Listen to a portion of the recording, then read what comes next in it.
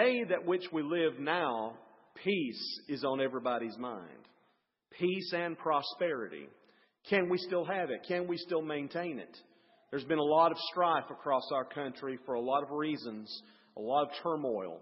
And my heart goes out to those on the front lines, such as John and such as Marquez and others who serve in the capacity of the National Guard and military and our police officers and our law enforcement officials, of what all they are doing to try to keep the populace safe and secure in the best way possible.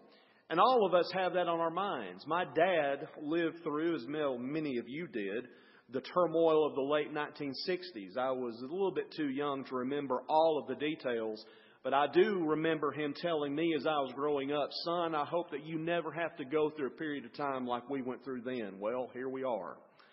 And peace is on everyone's mind. How can we attain it? How can we achieve it? How can we maintain it?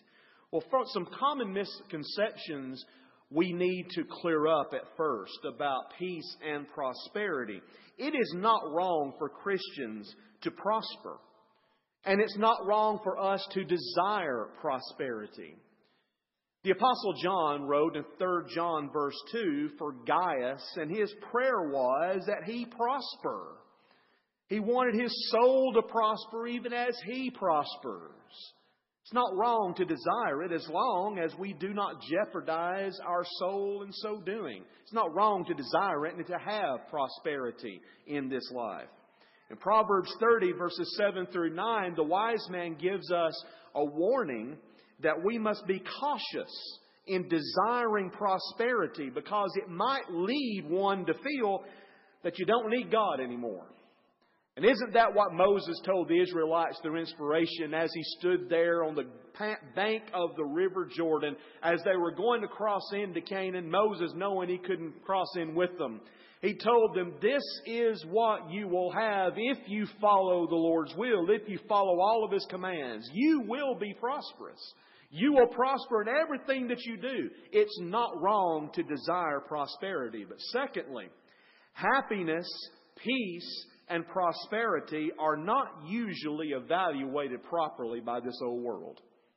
We've all lived long enough where we've seen that, haven't we? The world has been led to believe that the good life is impossible without self-centered, sensual pleasures leading us.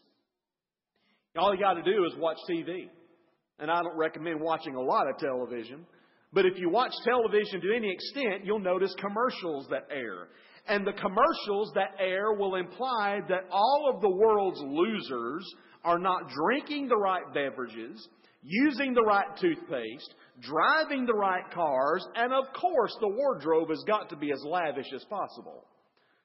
Some of us who remember the lifestyles of the rich and famous, how it would laud all of those that are at the very top of the line with monetary concerns and not giving a care at all, a thought for their soul's well-being. In Ecclesiastes 2 and again Ecclesiastes 12, we know that King Solomon learned better. He learned the hard way, unfortunately. He tried to live the good life as the world would have him believe he should live. And as a result, he warned us about it. He had gone through all of what the world had to offer him. Education, money, sex, strong drink, and the like. And he said at the end of all of that search, it is all vanity and a striving for wind. It's vanity and a vexation of spirit. And there's nothing profitable under the sun in all of this. But then he tells us at the end of that book that God will bring everything into judgment, including every secret thing. We will stand before God. He said, here's the conclusion of the whole matter. Fear God and keep His commandments, for this is the whole of man. Those who live in pleasure, Paul writes in 1 Timothy 5:6, are dead while they live. But a third misconception that we need to look at is that faithful service to God does not automatically withhold prosperity. Too many in our day seem to think that it's impossible to be happy, it's impossible to be prosperous, and to be a Christian. As if God holds them back from achieving great honor, similar to what Balaam experienced in Numbers 24:11. Balaam's ambitions were misdirected. A few examples show us how service to God and the right kind of prosperity are compatible. Deuteronomy chapter 24, for example, the old servant who searched for Isaac's wife. We recognize him as an evidence of God's prosperity every step of the way. In Daniel 6, 25 through 28, Daniel declares that he himself was at no disadvantage during and after the trials that he underwent.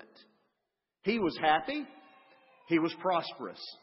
In 1 Corinthians 16, 1 and 2, the Apostle Paul commands Christians to give of their means. And Christians are to regard their prosperity as having come from God and use it as an opportunity to use it in service for His cause.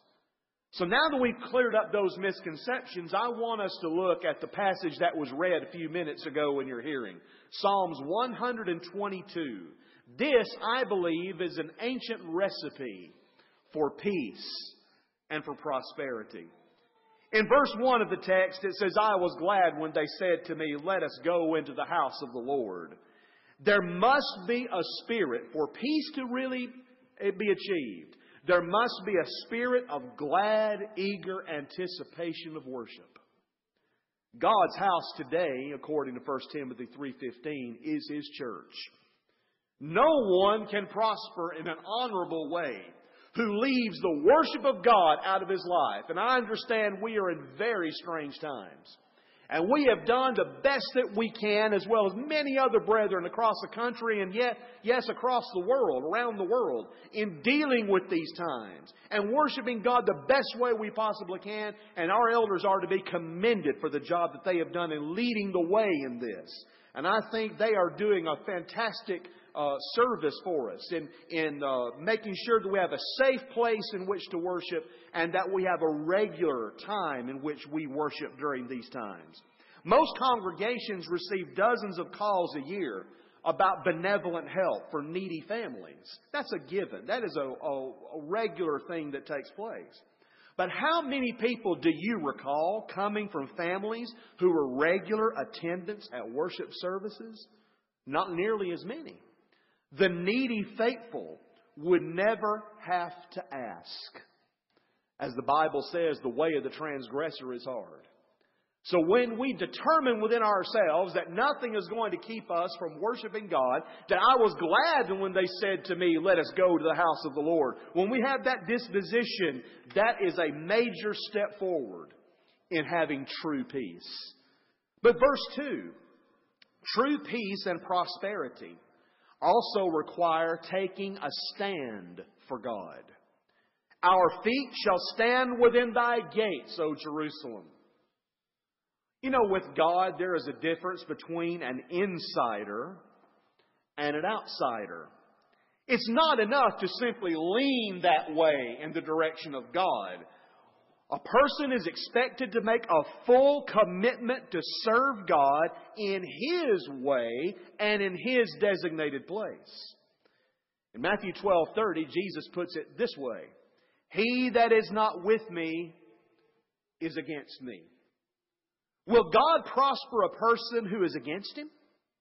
The answer is obvious. If we really want true peace and we really desire true prosperity, we are going to stand with God at all times. Jerusalem is often a term that's used in a way in the New Testament to refer to the church. That's the way the Hebrews writer puts it in Hebrews 12:22 and 23. The New Jerusalem. That's what we are a part of. The question that we need to ask ourselves is a simple one. Are you inside the gates of the city? Are you inside the gates of the church, as it were? We need to determine whether or not we are within that ark of safety, the place where God designates salvation and the blood of Christ to flow. But then verse 3, unity is a prerequisite to peace and to prosperity. The Bible says in this passage, Jerusalem is builded as a city that is compact together, united. A divided house cannot stand. A divided church cannot prosper. You know, it's a sad thing indeed that people often will drive 50 miles further to avoid attending a strife-torn congregation. That's always a sad thing indeed. We've got to get along with other people. We must get along with other people in order to achieve peace. Do we really make an effort to do that? Do we try to get along with each other? Christians are to be workers together with God, 2 Corinthians 6:2. And Ephesians 2:21 and 22 emphasize the same thing. We are workers together with God. We are workers together with every child of God in His church. We need to determine that we are going to be truly united together, and not fractured and not divided from one another. But then verse 4 of our text, Psalm 122, tells us that peace and prosperity are linked to gratitude. To give thanks unto the name of the Lord. Give thanks. Someone has well said, no one has ever prospered by forgetting to thank those who helped him along the way. Do we give thanks to God enough? Do we give thanks for all His manifold blessings? Do we truly give thanks for our health? For what we possess? We are blessed beyond imaginable in this country. Still, when you compare us to the rest of the world, as far as physical blessings, it's unreal. My mom and dad became good friends with a couple of members of the church from Scotland back in the late 1970s when Daddy took missionary trips to Scotland, then the second trip with my mother. And this couple came back to visit us during Christmas holiday in 1978. And the husband said, you know, all of you Americans are millionaires. Of course, we laughed about that because obviously we aren't. We said, no, all of you are rich. All of you are rich. You have 2 cars in your carport. You have a refrigerator inside your house. You have televisions. You have clothes. You're rich. Compared to the way the average Scot lived back in the late 1970s, it really was a rich lifestyle that he was looking at. But you compare the majority of the world's population and their standard of living to us, we have a lot to be thankful for. And in so doing, we need to give back. We need to make sure that we give back and that we do acknowledge what God has given to us. Even we do not continue giving handouts to those who are ungrateful. Why should God? If God has blessed us beyond measure, beyond imagination, and yet we never give thanks to Him, how long do you think those blessings are going to last? Not that long.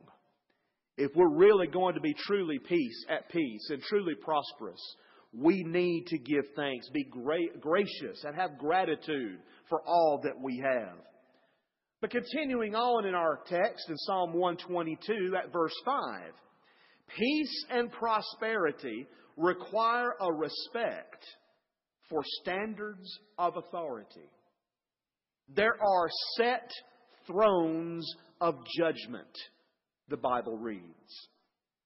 Standards for what is right and for what is wrong must be set. They cannot be devised by each person according to his or her circumstances. Tried and proven standards of decency must not be flippantly discarded. What about the Bible? Is the Bible our source of authority, our only source of authority for all things religious and all things moral? What about the sacredness of marriage? The sacredness of marriage seems to be out the window among so many in the flippant way in which they enter in and then leave marriages. What about the church? What about standard of authority for the church? The Lord's church is described clearly in the New Testament. It is undenominational. It is one. It was built by Christ. It is not a denomination. And yet so many in our day and time, sadly, some that are members of the church, have a flippant view, it seems, about the nature of the body of Christ. What about law and order? Law and order is very important. If we do not have standards of law and order, society devolves into chaos. And that's what we're seeing in too many areas. A lack of respect for those who are in authority. What about respect for those who are aged? Those who are infirm? Those who are elderly? How a society treats its senior citizens says a lot about the character and the nature of that society. What about our respect for human life? It is my conviction, because I certainly believe the Old Testament and the New Testament teach it, that life begins at conception. And that abortion is not acceptable in the sight of God. We know that the prophet Isaiah was talking about the sacredness of life. We know that he described it in Isaiah 7 when he foretold that the virgin shall conceive and shall bear a child. Matthew quotes that directly in Matthew 1:22. The virgin shall conceive and bear a child, a son, and you will call his name Jesus. He was a human life when he was first conceived to the time he was born. And that's the way we need to look at it. Human life is sacred. But not only unborn life, all life is sacred in the sense that all life is precious in the sight of God. No matter how old we are, no matter who we are, no matter where we live, we need to count human life as precious and sacred. This goes back to standards. Standards that must be upheld. Standards that must be recognized. And the one standard that we must go by beyond all others is God's Word. God's Word provides us the standard of authority in everything we do. And if we set that standard of authority aside, then God is not going to be pleased with us. And we may cry, peace, peace, where there is no peace. We may think we have peace and prosperity, whereas God looks at it quite differently. We need to be guided by God's will and not our own. But then, moving on into verse 6 of our text, we find that peace and prosperity come as the result of prayer and love. Pray for the peace of Jerusalem. They shall prosper that love thee. Prosperity is related to prayer. Jesus taught us to pray, give us this day our daily bread, Matthew 6:11. But as Brother Gus Nichols would often point out, the Bible also tells us to go out and work for it. Work for what you have. So we must pray for our daily bread and to go out and earn that daily bread. That's how we become truly prosperous in God's sight. But peace also results from prayer. Do you want this nation to be at peace? When was the last time you prayed for it? When was the last time you prayed for our leaders in county, city, state, and federal government?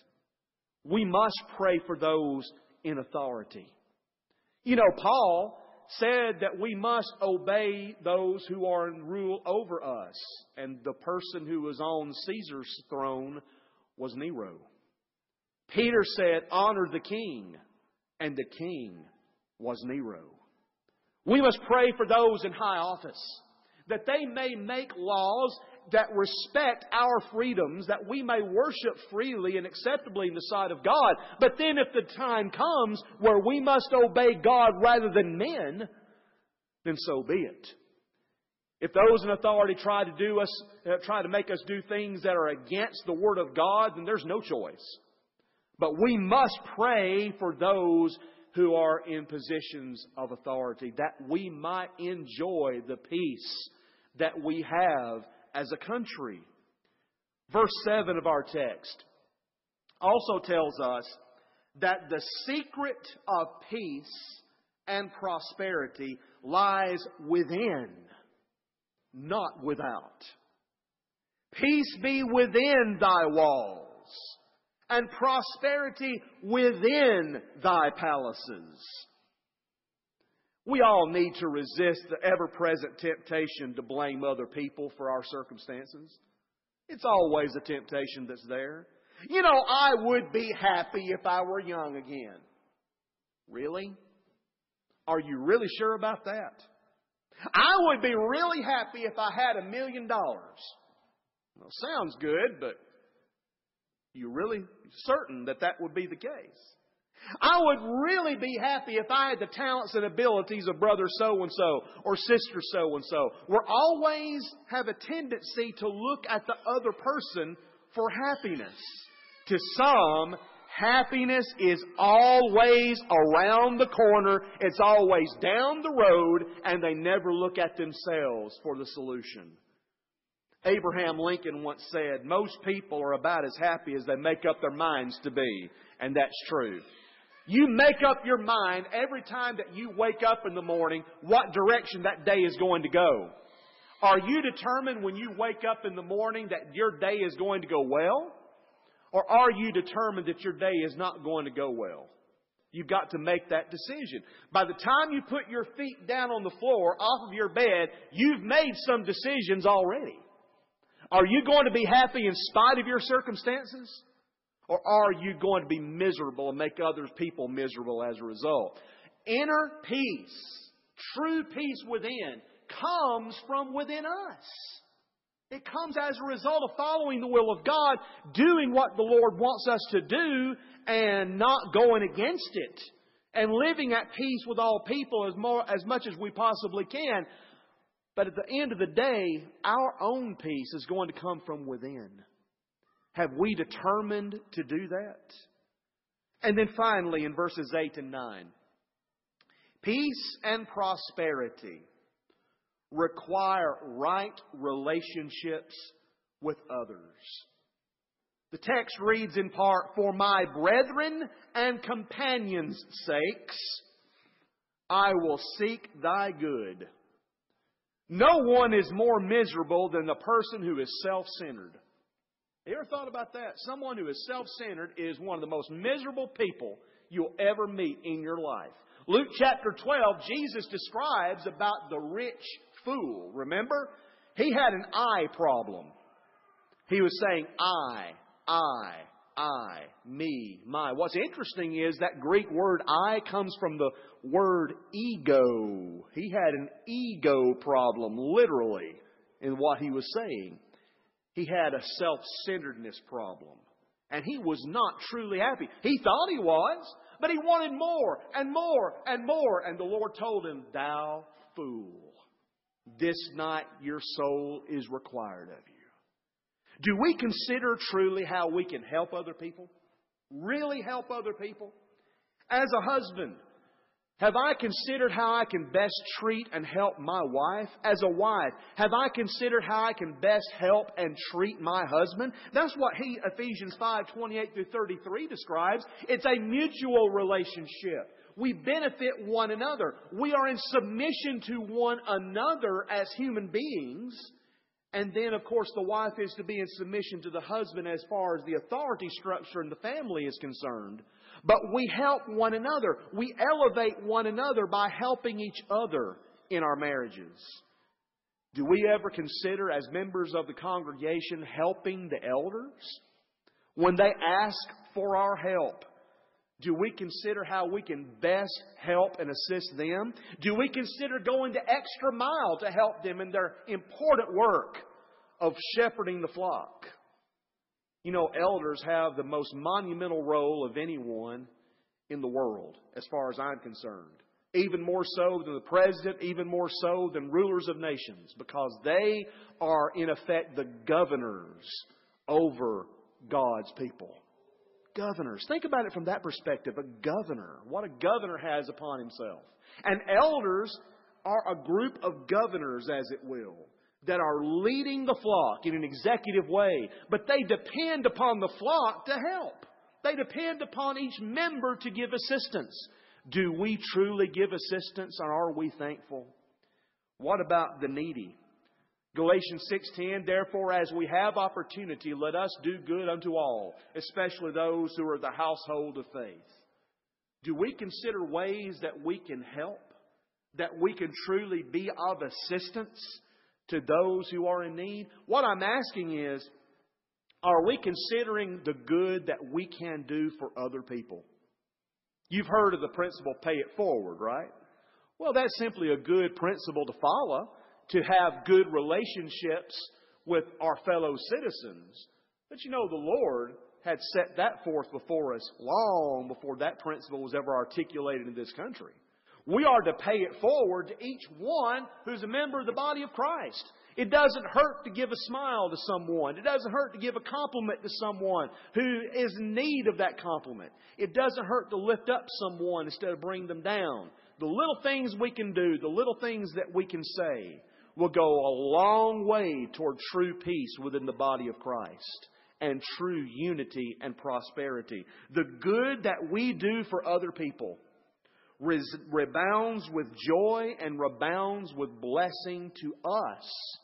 That's what Paul stresses in 2 Corinthians 9. Do we look for the best in others? Do we look how we can help those who need our help? How that we can help the body of Christ become stronger, become better, become more prosperous? If we do, then guess what?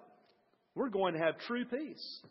In the midst of the storm. You know, I think about Jesus when He was on the boat with His disciples and the great storm rose up on the Sea of Galilee and they were looking for the Lord and they couldn't find Him. They looked down into the well of the ship inside the body of that ship, and where do they find Him? He is fast asleep on the bed. You know, you ever met anybody that could sleep through anything? I had that reputation when I was singing in the Sunshine Singers of Freed Hardeman. I could sleep through a lot of noise on the tour bus. When everything was quiet, I'd be wide awake. But when we were coming close to our destination, everybody was up and around and talking, I'd be dead asleep. I could sleep through just about anything. The Lord was like that. He slept through that violent storm because He was at peace and He wanted His disciples to be at peace. So what does He say when He comes up to the top of that ship, to the wind and the waves? Peace, be still. That's what He's saying to us today. Peace, be still. In spite of what's happening in our world, in spite of what might be happening in your life, we need to heed our Lord's call. Peace, be still. We can truly be at peace if we do the will of the Lord. And the question that remains this morning is, have you done that? Are you a child of God the way the New Testament describes? The Bible is clear about how one becomes a Christian. He believes in Jesus as God's Son, John 3:16. Turns from sin in repentance, Luke 13:3 and 5. Confesses his faith in Christ as the risen Lord, Romans 10:9 and 10. And then is immersed into Christ, Galatians 3:27. And in that moment, his sins are forgiven, Acts 2:38. If you're not a child of God, you can obey the Lord this morning. If you are a child of God, however, and your life has not been in keeping as it should be with the Lord's will, your life has not been at peace. You've truly not been prosperous spiritually. And it's affected your relationship with God, and it's affected your relationship with others. You can make it right this morning. You can make a turn toward true peace. A coming forward, a confessing that you've done wrong, and that you want the forgiveness of God on your behalf, and pray to God that you might be forgiven. This song is going to be sung in just a moment as a means to encourage those who may need to respond to the Lord's invitation. And if you need to come, we ask you to do so now while we stand and while we sing.